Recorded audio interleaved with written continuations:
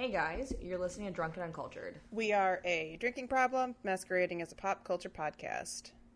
I'm Lindsay. I'm Stephanie. I had this dream last night where when we introed it, I went through your part 2 and threw you off where I was like, hey guys, you're listening to Drunk and Uncultured. We are a drinking problem masquerading as a pop culture podcast. And you were just like, what? What do I say now? I like that you have dreams about me. I also like that you Just tell the me one. you have dreams about me. Just the one. The one that you're willing to tell me about. I don't have other dreams about you. I do have weird dreams sometimes about people in my life, and Oh, I know. makes me uncomfortable. I know you do. You tell me about them. I would tell you if I had a weird dream about you, though, because we would both laugh about it. Oh, I'm sure. Yeah, totally. Yeah. No, I mean, I would absolutely tell you if I had a weird dream about you, because I would be like, what does it mean? But what does it mean? What does it mean? Anyways, we're here for an episode, a regular episode, and not a 100. Yeah, not shots. a century, not an interview, just a regular old episode, which feels very weird, doesn't it? It does kind of feel weird, but also refreshing. Okay. Episode 101. Yeah, that is what this is. Anyways, so it is the first episode. No, it's the last episode. It's the second last episode of the month, but we're doing the music corner Yes. because we had the century, yeah. the century. Yeah. Okay. I was like, wait, no, it's not. So, I'm going to talk about my 5 favorite albums that came out in the month of April, which feels weird to talk about right now, but whatever. We're going to do it anyways. So, the first one came out on April 1st, actually. It's from a band that I'm a really big fan of. They're called Crows. Their album was called Beware Believers. So this is their second album, and I got to see Crows on tour for their first album in London in 2019. So that was really cool. So I've seen these guys live, actually, and this album was amazing. It literally, I think I listed 6 songs as my favorite songs on the album, because it's that good. I really liked the singles that they had released, and then when the full album came out, I was just like, these songs that weren't even singles are just as good as everything else I've heard. It's not like they just released the hot songs and then the rest of the album is fine. But the entire thing goes hard from start to finish. Yeah, I enjoy this album a lot. I think Slowly Separate was our blend song for a long time. It was, yeah. I love this album. It's really fun. It's unexpected that it's so good from start to finish because the singles were so strong. Yeah. So yeah, I agree. It's exciting that it's so strong throughout. Yeah, I think this is going to be one of my favorite rock albums of the year. I listen to it so much. It's so good. Yeah. What'd you give it? I gave it a 10. 10 Stephanies. 10 Stephanies. A lot of Stephanies. I know. Just one of me is hard enough. So 10 Stephanies is a lot. Okay. So the next one came out on April 8th. It is the debut album from the female-fronted English rock band Wet Leg. It's called Wet Leg. I am absolutely obsessed with this band. I think that they sound so different, and it's almost it has a very mainstream sound to it, which makes it super accessible to listen to. Yeah. For a lot of these post-punk bands, but it's just it's so good. Yeah, I feel so your note here is this lived up to the hype, and I feel that's just the epitome of this album and this band to me, because the singles came out, Chase Lounge, Wet Dream, those all came out and they were good, and I felt they were getting, the band itself is getting so much hype, and they were getting so much hype before even having an album out. Yeah. I've missed 2 of their tours in the Yeah, US they've played the Chicago. tickets sell out day of. Yeah. They literally played and- Chicago before their album came out, and Right. They booked a world tour before the album came out. Yeah. They played in San Francisco. They have another show in San Francisco. They had another. Both sold out immediately. And people just know this band, and we've joked that they are an industry plant. And this album just kind of proved that they're not, because it's so good. They're good. The album's so good. I gave it a 9. I thought this album was fantastic. Yeah, I really enjoyed this album. Listening to it on vinyl. I listened to it like once a week. Yeah. I think I was able to wait until the vinyl came out because I think it came out I got my vinyl like 2 or 3 days after the album came out. It's fantastic. It's everything that they've been hyped as being. They live up to the hype that was set for them, and they've been doing a lot of late night TV recently, and they've just been getting bigger and bigger. Yeah, and it's crazy. Like, they're opening for Florence and the Machine. Yeah. They're, like, opening for... I feel like they're opening for, like, Harry Styles. They might be. I don't know. Tour. Like, it's crazy. Yeah, they're definitely getting a lot of well-deserved recognition. Yeah. The next one I want to talk about also came out on April 8th. It is the second album from one of my absolute favorite musicians, Orville Peck, and this album is called Bronco. This album feels a little bit more produced and like on a much larger scale than Pony was, but he also moved from Sub Pop to Atlantic during that time, and he like blew up and is a huge star now. And he worked with Shania Twain and has gotten a ton of recognition. And also, like, a Bronco is a bigger than a pony. Correct. That is why the name of the album is... No, I know. I'm just saying a pony is small. A Bronco's a big boy. His voice is absolutely amazing on this album. Like, it's so well made. He's amazing. I love him. He's absolutely amazing. Yeah, I enjoy this album a lot. I also gave this a 9. Okay. It was so good. I'm so bummed I'm going to miss him when he comes through Chicago on his Bronco tour, but I will be overseas, so. The next one came out on April 29th.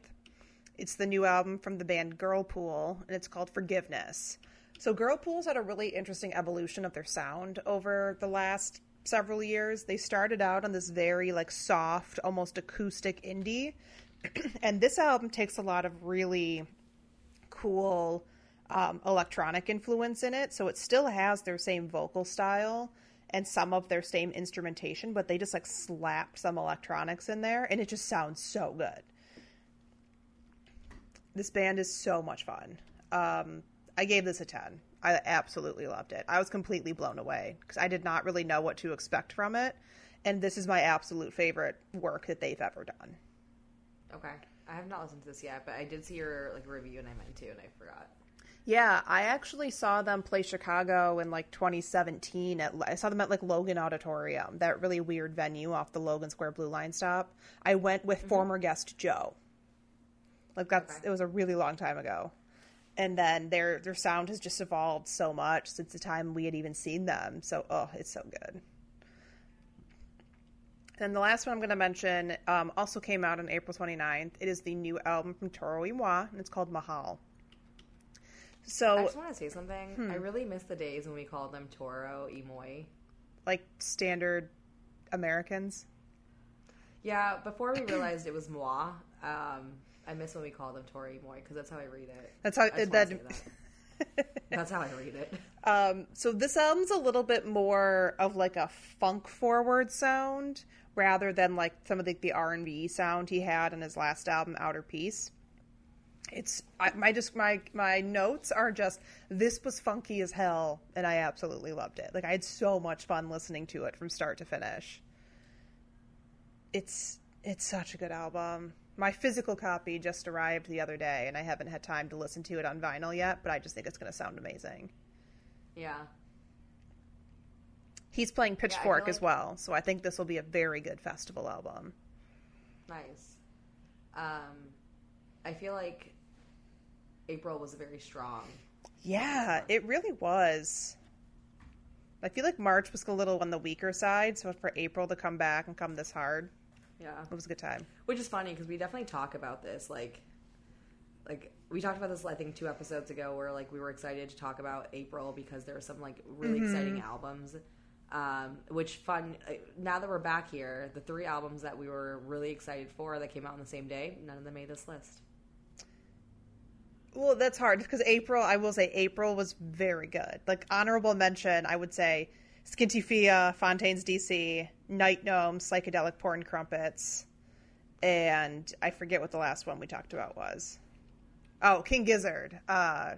Also, yeah, it was those good. Are the three that we're really excited about. Yeah, it was funny because we like ended the episode, or we ended the March conversation, and saying like, I wonder if they'll make it. I think it's interesting. It's interesting that they very did strong. not. Yeah, very strong month. I think. Yeah, for sure. So with that, let's start chatting about the beer and get into the topic. Okay. Stephanie, what are you drinking? I am drinking, and I'm very excited. This is super fresh. I am drinking the Crushinator Session IPA from Maplewood. This just released like a week ago. So this is very fresh, and I'm very excited. Super fresh. I'm very excited that it's back, because this beer is so good, and I haven't had it in so long. So good. So the thing there, I think I like this beer so much. They use a Vienna malt, so it has some of the same characters as like a Vienna lager, which is like one of my favorite beer styles. But it's still got like a strong hop flavor, and it's a session IPA, so it's only 4.5%. So you could drink these all day long and not feel like the fullness of like even other session IPAs still feel like you're drinking an IPA. This is just so light. Oh, it's so good. Nice. So I have a very rare, I'm excited about it, very elusive beer. It's called High Life by Miller. I'm just kidding. I do have a Miller High Life. I was going to say, you're also drinking a Miller High Life as you talk about what beer. But no, I have different beer. I just thought that was funny. It's okay. I have a second beer with me here, too. It's like half. So I'm cracking open the hazy IPA from Standard Deviant. I don't think we've done this on the podcast yet, but it's a beer I drink all the time. I love Standard Deviant. I am a little disappointed though, because it's 6.8% ABV and not 6.9. I always get, there should be no beers that are 6.8%. I agree. Like, there should never be a 6.8% beer or a 7% beer. You should never have those. It should always be 6.9 at that point. But yeah, it's a good beer. I drank a decent bit of this yesterday at the tap room. Very nice. That is a fun tap room. I love Standard Deviant. Yeah. Okay, so 3 words for the Crushinator. I'm going to go hoppy, light, and citrusy. 3 words for Standard Deviant's hazy IPA. Like sweet citrusy, like almost like a tangerine or like a cutie. Nice. Like we've talked about this, like clementine. Crushable. Delicious. Cool. So let's get into the episode. Yeah, so today we're doing another film anniversary, but this one's a very fun one. Near and dear to our hearts. Yes. We're going to talk about the 20th anniversary of Sam Raimi's Spider-Man. So, the film was released on May 3rd of 2002. So, timestamp for you. Uh-huh. Oh, I love this movie so much. We just rewatched all 3 of these when we were together last, didn't we? We did. It was like... We laid on my couch for like 9 hours and just watched all these movies. Yeah, I mean, it was post my birthday party. Yeah, I think it was the day after, yeah. Yeah, and we were all just like kind of laying on the couch, like me, you, Matt, and Steve, all just laying on the couch, like drinking a beer. And watching these movies. We watched the first one and they were like, are we going to keep we just going to do all of them? And we did. Well, Steve and I had also just seen Spider-Man No Way Home. No, we did too.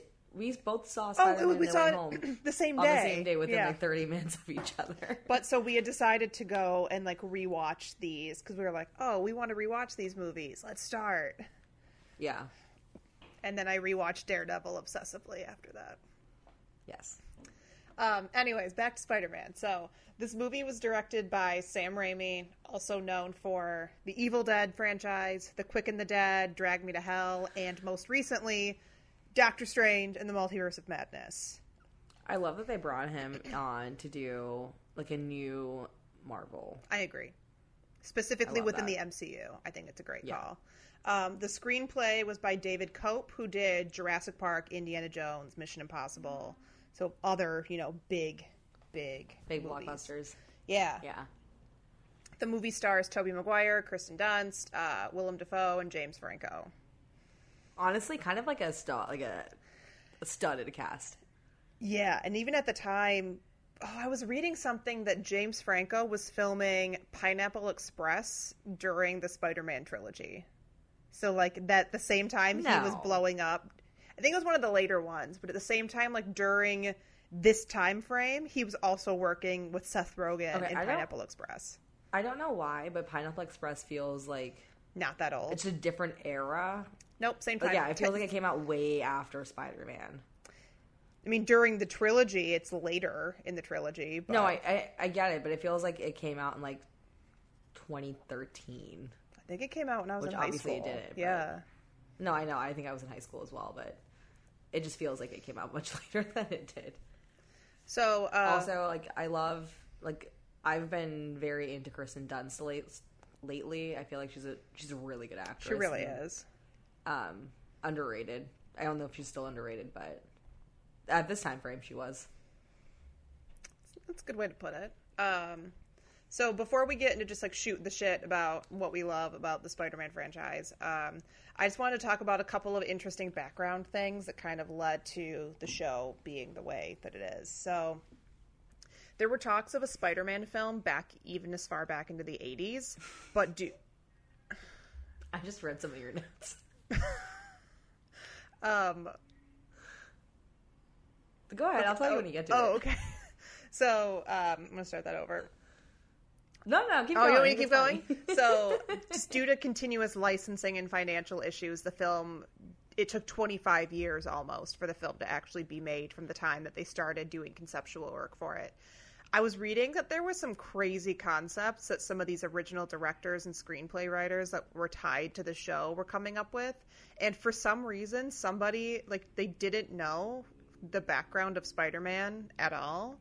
And they thought he was like a werewolf and turned into a tarantula. And they pitched... This is where I laughed. That's what I read when I laughed. They literally, like, pitched a story as though he just turns into a giant tarantula. Yeah, even though he's clearly a superhero character, like, they just had no idea who he was. He's a tarantula.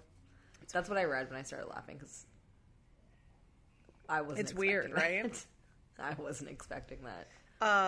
Also... I think that's, like, a better concept, though. Like, Ant-Man should absolutely turn into an ant. Spider-Man should turn into a spider. Did you see Doctor Strange yet? No. It's not like Did you? Yeah, we just saw it. It's not a spoiler, but there's like a couple. There's a scene. A universe. It's not a universe. There's a scene where they're like talking about Spider-Man, and then they have a whole discussion about whether or not he shoots webs out of his butt. That's not actually a spoiler to anything that happens, but I thought you would find it funny. Butt webs. And then Doctor Strange is like, I hope not. That's very reminiscent of the scene in No Way Home when, like, Tobey Maguire, like has webs in his body, and they're like, it's in your body? And they're just, like, trying to, like, do the math of how it gets there. Where else it could come out of. Actually, really quick, I was going to talk about this later, but the reason that it comes out of his body and not out of, like, a web shooter, because in the comics it's from, like, an actual web shooter. Sam Raimi said like it's completely... that he, like, runs out. But it's... Sam Raimi said that it's completely not believable that a high schooler could come up with that kind of device, so it had to come out of his body instead. I actually do, like... I think that it coming out of his body makes more sense to me than it, like, him, like, having been able to come up with it. Like, Tom Holland's character, like, creating this web. Same with Andrew Garfield. Doesn't make sense to me. Same with Andrew Garfield, yeah. Like, it makes more sense to me that it comes out of his body. Yeah, because a high schooler can't do that. I don't care how smart you are. A high schooler cannot access the technology to do that. Right. Well, yeah, I mean, I have criticisms about No Way Home in that way, where, like, they were in the high school. Oh, yeah. Like, lab and created, like, all of these things to fix people. Suspension of disbelief, I guess. Oh gosh. So I was reading that there actually wasn't a ton of interest in Marvel as a comic book like, film franchise at the time. And I think we've talked about this in the podcast in the past, but DC literally like was running the universe of, films with the Batman franchise. And because Batman and Robin was so disastrously bad, they were like, how dare you? Okay, that movie's not good. You don't like nipple George Clooney? No, not really. Nipple Clooney? Not really, no. But Blade came out in 1998, and then they were also starting to work on the X-Men franchise at that time, and then that kind of renewed interest in bringing up Spider-Man as a potential, film option. There was an early adaptation of the script that was actually written by James Cameron. And the script that ended up being, the final version for this film was an adaptation of the James Cameron script. So they basically took this original storyline from James Cameron, changed it and updated it and made it a full script. And then that's what became Spider-Man. There were multiple directors that were, approached for this project. I saw Tim Burton, M. Night Shyamalan, Michael Bay, obviously James Cameron. Those are all disastrous people. Yeah, I know. This movie would have been disastrous. And then they eventually came to Sam Raimi in the year 2000. Sam's agent told him that he wasn't Sony's original choice, and so he basically just went and showed them his entire comic book collection, and then they were like, "Oh no, you're serious about this. I guess we have to give this to you." I was reading something crazy that at the time his comic book collection was worth $35,000.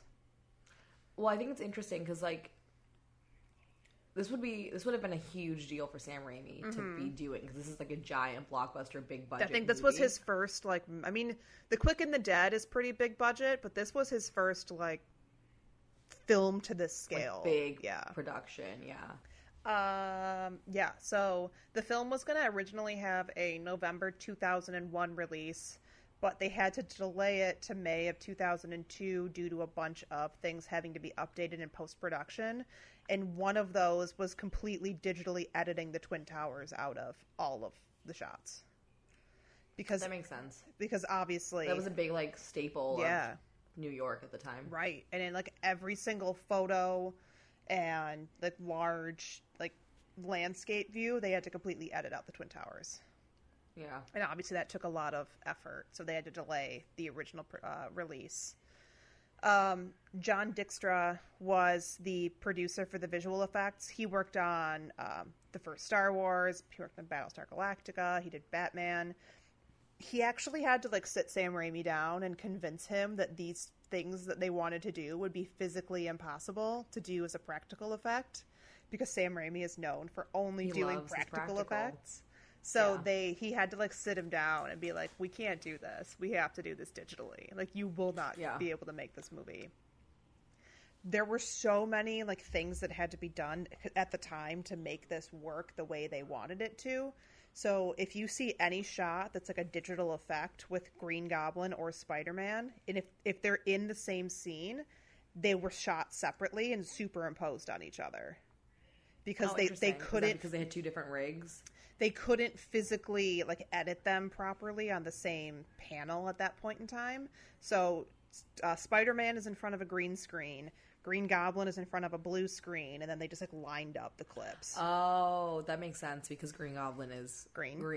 Couldn't be in front of a green screen. That's interesting. I was wondering if it was because they're on two separate rigs, because Green Goblin's obviously on a floating. I think that's part of it as well.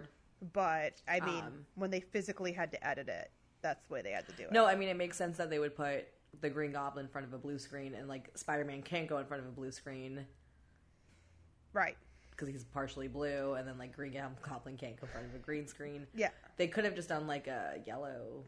I don't know. I don't think the technology worked that well at that time. I also don't know how it works. I say that I know, but I think we've come a lot further today, yeah, where we don't have to do that anymore. But it's just really interesting to think about the kind of work that was done.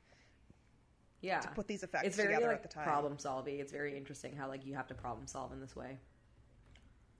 And then the last note I had was, at the time of the release, this was the first ever film to reach $100 million at the box office opening weekend. The first ever film to do that. Yeah, that makes sense though. I feel like that was a highly anticipated film. Like, I remember seeing previews for it and like trailers everywhere I went.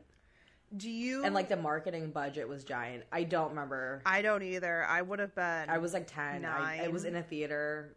I don't even know if I saw this in theaters, to be completely honest with you, because I didn't go see a ton of movies as like a young kid.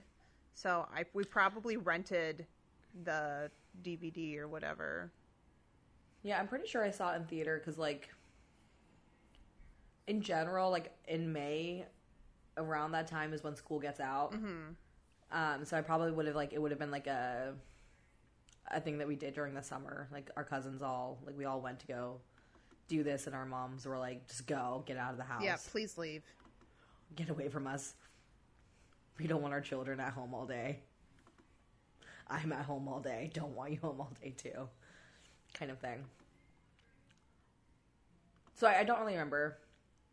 I know for a fact Spider-Man 3, I think I saw, like, I think I saw 2, I don't think I saw 2 and 3 in the theater. I think I saw them on, like, TBS when, like, on the weekends they would show, because they definitely played the, Spider-Man movies a lot on cable all the time. So I'm pretty sure I saw 2 and 3 on cable, but I think I saw 1 in the theater. I definitely saw 3 in theaters. I don't know about the other ones, though. Okay. I specifically remember seeing 3 in theaters because I was so confused by that movie. Fair. Just in general. Fair. I was very confused by that movie. I do want to get, like, you have a thing here about the soundtracks, and I kind of want to talk about that. Oh, hell yeah, let's do it. Before we start this, I want to note that during our watch spree in January of this year, we spent a lot of time, like a lot of time, trying to find the official video for Vindicated by Dashboard Confessional, and we like all had different memories of what that video was, and none of them were right. Well, it turned out that we did find the original one. Right.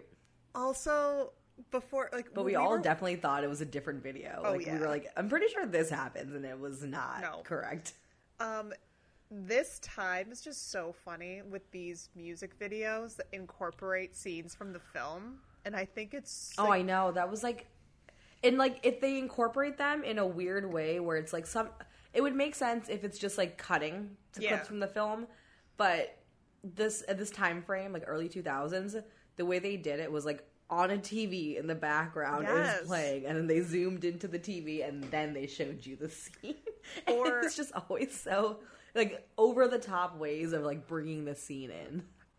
I mean, they were even doing this in the late 90s, and I specifically can think of the Kiss from a Rose music video for Batman.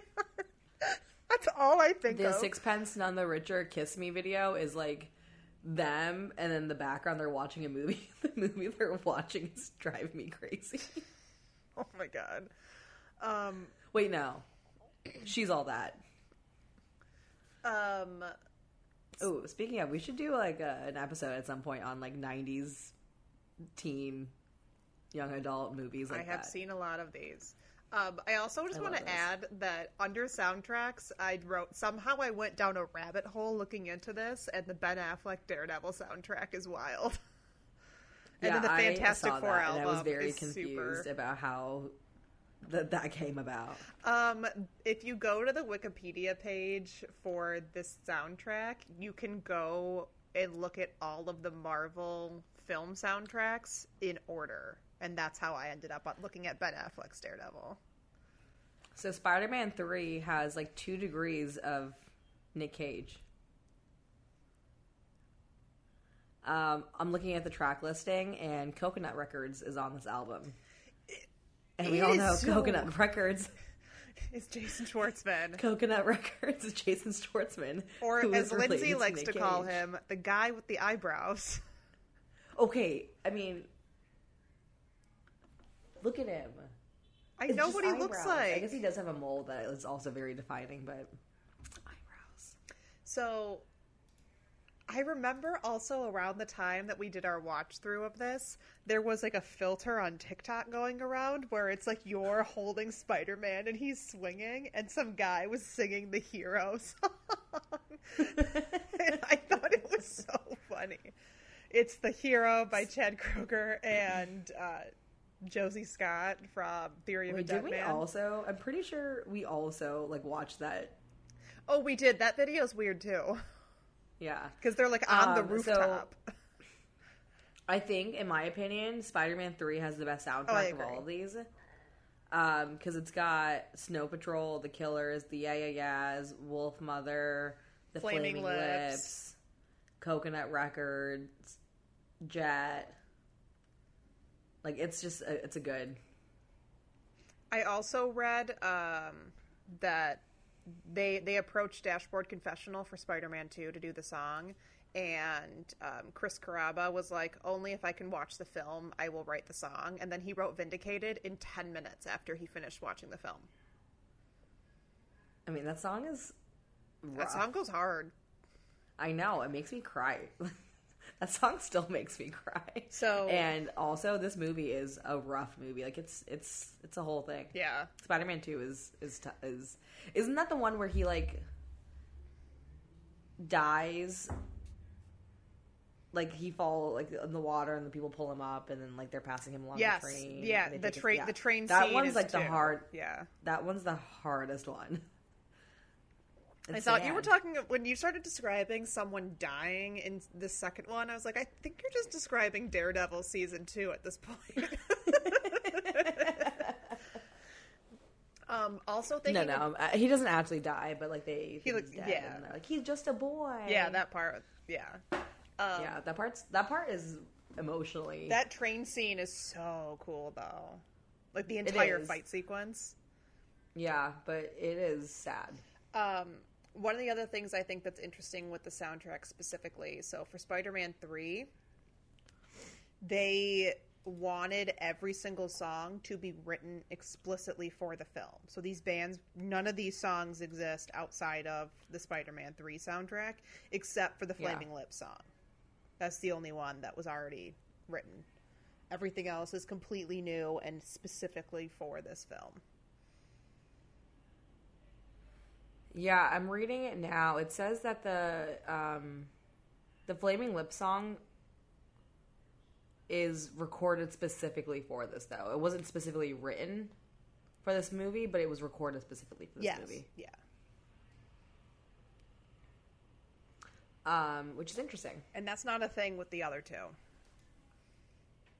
No, but they had the money, so. Yeah, at that point, they already had the money. Yeah, I completely agree with you were saying, though. The third one, I think, is the best soundtrack. Yeah, I agree. I like that there's also a note here on this Wikipedia page that says the album does not include the song, the James Brown song, People Get Up and Drive Your Funky Soul, which that's the song that Peter Parker dances to down the street. Yeah. Yeah. He was the first to do the finger guns. Just walking around. I think that means that he's bisexual. I was going to say, is he? That confirms that Peter Parker is bisexual. Because finger guns is a bisexual thing. According to Target's 2022 Pride merchandise, yes. It is. Yes. Okay, so you have something about the sequels. I just want to say, I've been watching a lot of movies with Willem Dafoe, and he's actually a really good actor. I also am like weirdly attracted to Willem Dafoe. He puts his whole defussy into things. You just wanted to say defussy. I mean, I really did just want to say defussy. I'm surprised also, you didn't call the part where we were talking about it the web coming out of Tobey Maguire's body. I forget what they called it on TikTok. I can't even say it. I don't know. No, I mean, I do love Willem Dafoe. He's a great actor.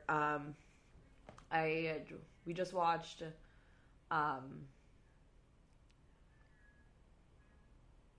he was like shortly in Nymphomaniac, but I feel like he's been in like a lot of things I've been watching recently, like randomly in them. I mean, him and Christopher Walken are like randomly in things. But I've been enjoying Willem Dafoe lately. So I remember around the time No Way Home came out, there was a lot of jokes around like, oh, Willem Dafoe just happened to be on set, so they decided to put him in the movie. That started because when they were filming, he was not supposed to be in Spider-Man 2. He was just like, but then they gave him a cameo in it later, and like they gave him a small scene because he just like happened to be in New York and saw the crew filming and went over and said hi. I love that. And that's why they put him in. Got a job just because he went to go say hi. Well, he was in the first one, but when they were filming the second one, they gave him... It was probably just like a, you want to get in this real quick? Yeah, that's pretty much how it went. So that's why it's like a running joke that he just happened to be on set and they put him in other movies. Yeah. So, your last note, is that specifically about... This is specifically about Spider-Man 3. I didn't have a ton of stuff about the sequels. I just mostly want to talk about the memes from the sequels. But apparently with Spider-Man 3, Sam Raimi was not really happy with the final result. And he had come up with ideas for a 4th, 5th, and 6th installment to kind of make up for what, his not liking Episode 3. Yeah, this kind of goes into like the way that Sony does Spider-Man movies. I've read a lot about it, and it's like Sony often shoots themselves in the foot with their Spider-Man movies because the first one's always very successful, and then they kind of like see the dollar signs of the franchise, and they think, let's use the next one, or like let's use these to start introducing the franchise, like start introducing like spin-off movies. And they very much obviously did that with Spider-Man 3. And they do that with the Amazing Spider-Man 2. Obviously they can't really do it with the Spider-Man movies in the MCU because the MCU is like dictating those. But that's kind of what they've done in the past, and it's actually led to poorer like ratings because it just gets too confusing. And like I've seen people say it's basically too confusing with the amount of characters that they're introducing for these spin-offs.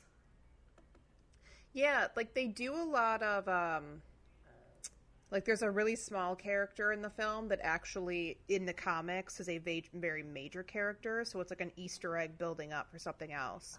Like how Dr. Connors is Peter Parker's teacher in college, but Dr. Connors is the lizard man guy whose name I forget, but right. And that's like what that's the way they do it in the MCU, but in these Spider-Man movies, they very much try to like create an opening, right? So for that's why like that, yeah. And then they did that with the Amazing Spider-Man, the girl that's Black Cat.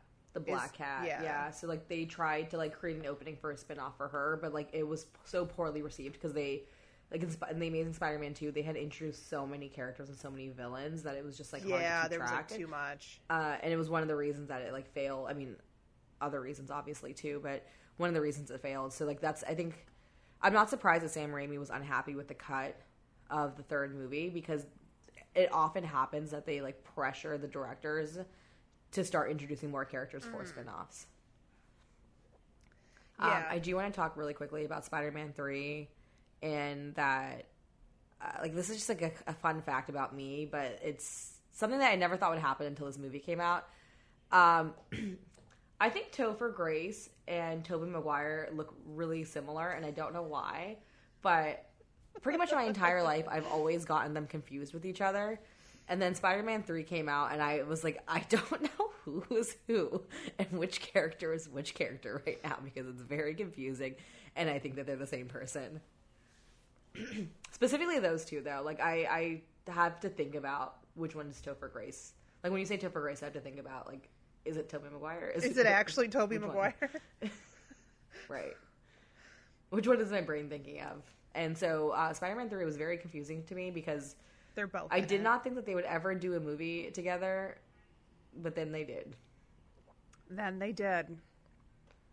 And it was extremely confusing. And they also basically played the same character. I mean, technically, yeah. It was a very confusing movie to me for that reason, and that reason only. All right, let's go into the memes. I was gonna say, so most of these links that are here are just memes. So sure, just be warned what you're opening. One interesting thing that I also have linked here. So obviously, Sam Raimi they just released Doctor Strange: The Multiverse of Madness, and Sam Raimi was the director of that. He was asked in an interview if he would, be interested in directing a Tom Holland Spider-Man, and his exact words were, "Tobey Maguire would break my neck." I love that. I love that for him. I do love that for him. Also thinking of just Sam Raimi, Multiverse of Madness. I saw a TikTok today, and I think I sent it to you. It was this guy talking about how he loves when directors get to always use, like, their shtick when no matter what movie it is. And this guy said that Sam Raimi's running gag is just abusing the shit out of Bruce Campbell. That does happen in pretty much every movie. In every movie. I also saw a thing on Tumblr. Hold on, if I can find it. I laughed so hard. Where'd it go? Hold on. Now I'm just looking at where all my fan fiction is. I'm trying to find the Sam Raimi thing.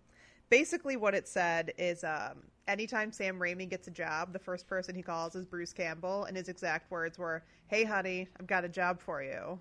And Bruce Campbell's just like, "God damn it, why are we doing this?"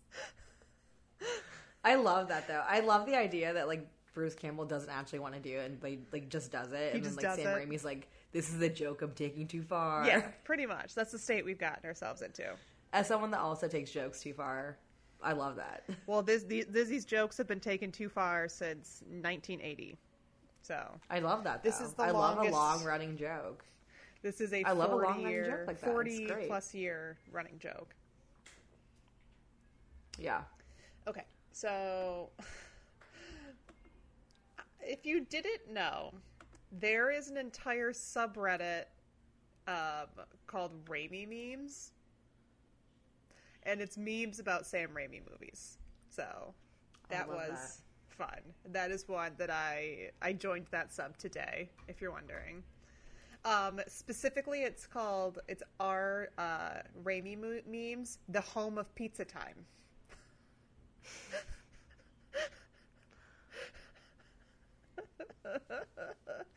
Oh my god. There's a great meme here where it says, "Eating a hot dog could take 30 minutes off your life," study says, and it's just like in front of it is like, it's that study or that headline, and in front of it is Peter Parker like walking, and he looks at it and then takes a bite of the hot dog. That's so good. There's the one link I sent has like the best form of the Raimi memes, or the best Spider-Man memes, and it's the very casual hot dog is one of them. It's like the moments that were used in memes from the Spider-Man movies. Yeah. The casual hot dog, the one where he's like stretching out on the train, where he's like trying to hold it together. Yeah. These are so stupid. I'm something of a scientist myself. I say that one a lot. I tried to drop that into as many references as I can. Pizza time, I think I say all the time too. Yeah. Then of course, I'm just looking at Bully Maguire memes. We do reference Bully Maguire a lot. We do. It's too much. It's so funny. I remember, and I think we watched it when we did the Century.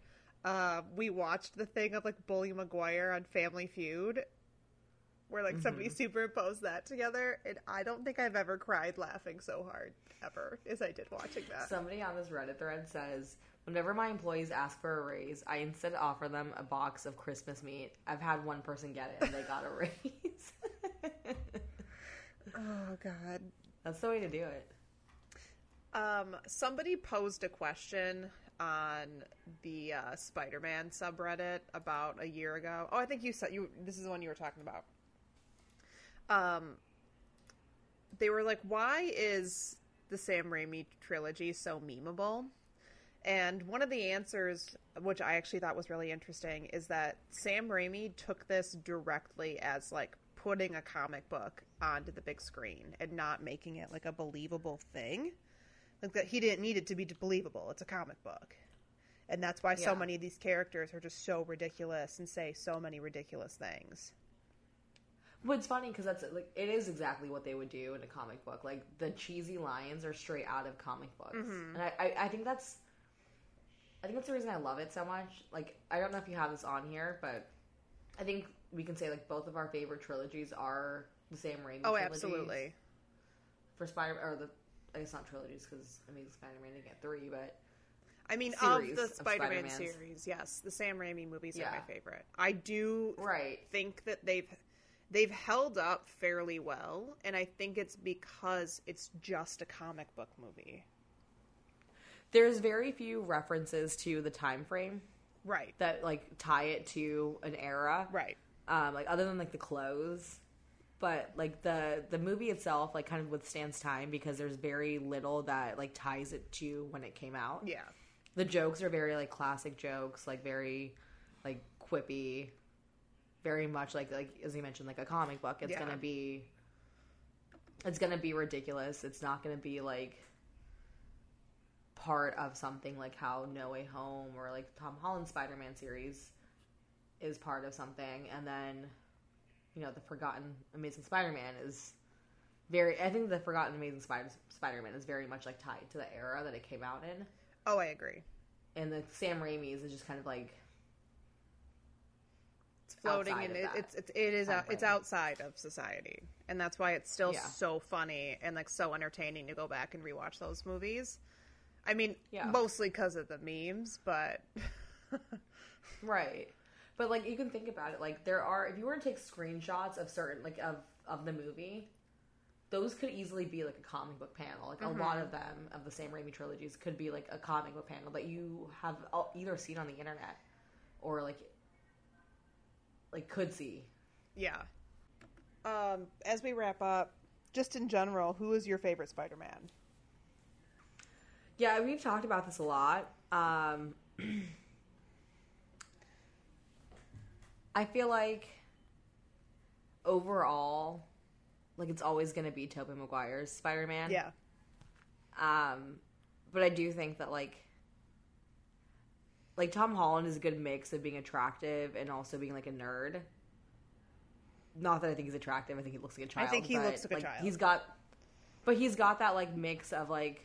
He's kind of a believable Spider-Man, whereas, like, Andrew Garfield is, like, too attractive to be a nerd.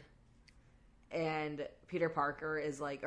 Tobey Maguire is, like, super nerdy, but he doesn't have a, like, superhero factor to it. Yeah. So Tom Holland's, like, a good mix of them. And we've talked about it as, like, I guess... Tobey Maguire is my favorite Peter Parker. Andrew Garfield is my favorite Spider-Man. And then Tom Holland's a good mix of them. But if I had to pick, it's always going to be... Tobey Maguire. I know. I think it's because this is the one we grew up with. Yeah. So for us, it's always going to be the Sam Raimi franchise, and it's always going to be Tobey Maguire as our Spider-Man. Yeah, I think it's probably it. Like, I know people love the Tom Holland series. It's fine. It's fine. I think because the MCU thing exists. It takes itself too seriously, and I think that's the problem I have with it. Like, I think the reason I love the Sam Raimi Spider-Man movies so much is because it doesn't take itself too seriously, and sometimes Marvel feels like the MCU takes itself so seriously that, like, the movies I really enjoy out of the MCU are the ones that, like, Taika... They're the goofy directs, as hell ones. You get James ones, Gunn, you get Taika Waititi doing these weird one-off storylines. Exactly, and they're fun because it's, like, lighthearted. They are memeable. They're just kind of ridiculous, and it's out there, and it's fun. And I enjoy those the most, and I think that's why I like the Sam Raimi trilogy the most, because it's just, like, a fun adaptation that doesn't, like, try to be more than it is. Yeah, I would agree with that. So as we wrap here, there is one thing I want to say about the new Doctor Strange movie. So I had read reviews beforehand, the non-spoiler reviews, And I would completely agree with the one I read, and it said, if you're a fan of Sam Raimi, you're gonna love this movie. Yeah, I have seen reviews of the new Doctor Strange where they talk about how it's very reminiscent of, like, the Spider-Man trilogy, like his Spider-Man trilogy, and it's got that, like, goofy effect. Yeah, without being like overly goofy too. Like there's, I think it was, what's her name? Jay Stubes on TikTok. Yeah, it talks about how, like, it's got jokes, it's got seriousness, it's really got everything, and it's, like, one of her favorite movies that, like, Marvel has done, and I'm really excited to see it. Yeah, you definitely need to try to find some time to see it. It was so good, and I'm so glad we saw it in theaters.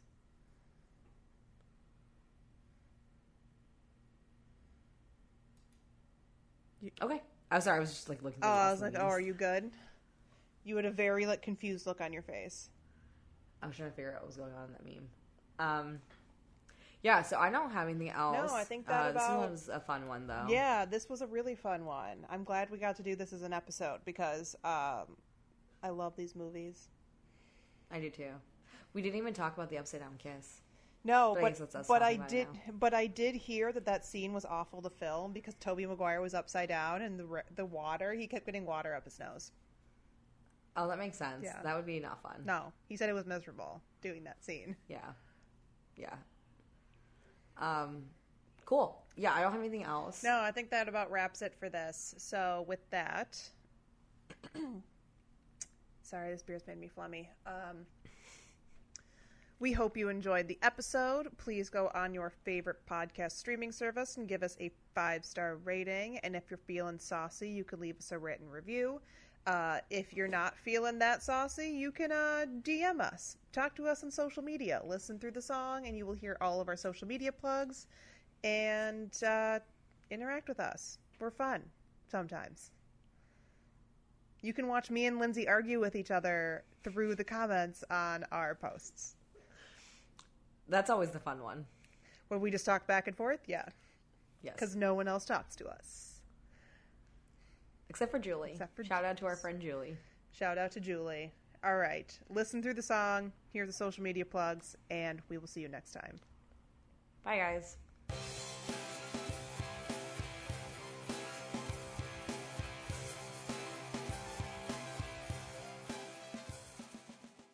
All right. That was the episode. So we love hearing from you, and if you want to contact us, you can do so through our email address. It is drunkanduncultured@gmail.com. We are also on Facebook at Drunk and Uncultured Podcast. Our Instagram is Drunk and Uncultured. And our Twitter is Drunk Uncultured. No and. And as always, I'm Lindsay, and you can find me on Twitter, Instagram, and Untapped at Lindsay Sold Out. And I'm Stephanie, and you can find me on Untapped, Instagram, Twitter, and Tumblr as _StephinColor. And you can also follow my concert Instagram at Shitty Concert Blog. Stay drunk, guys. See you next time.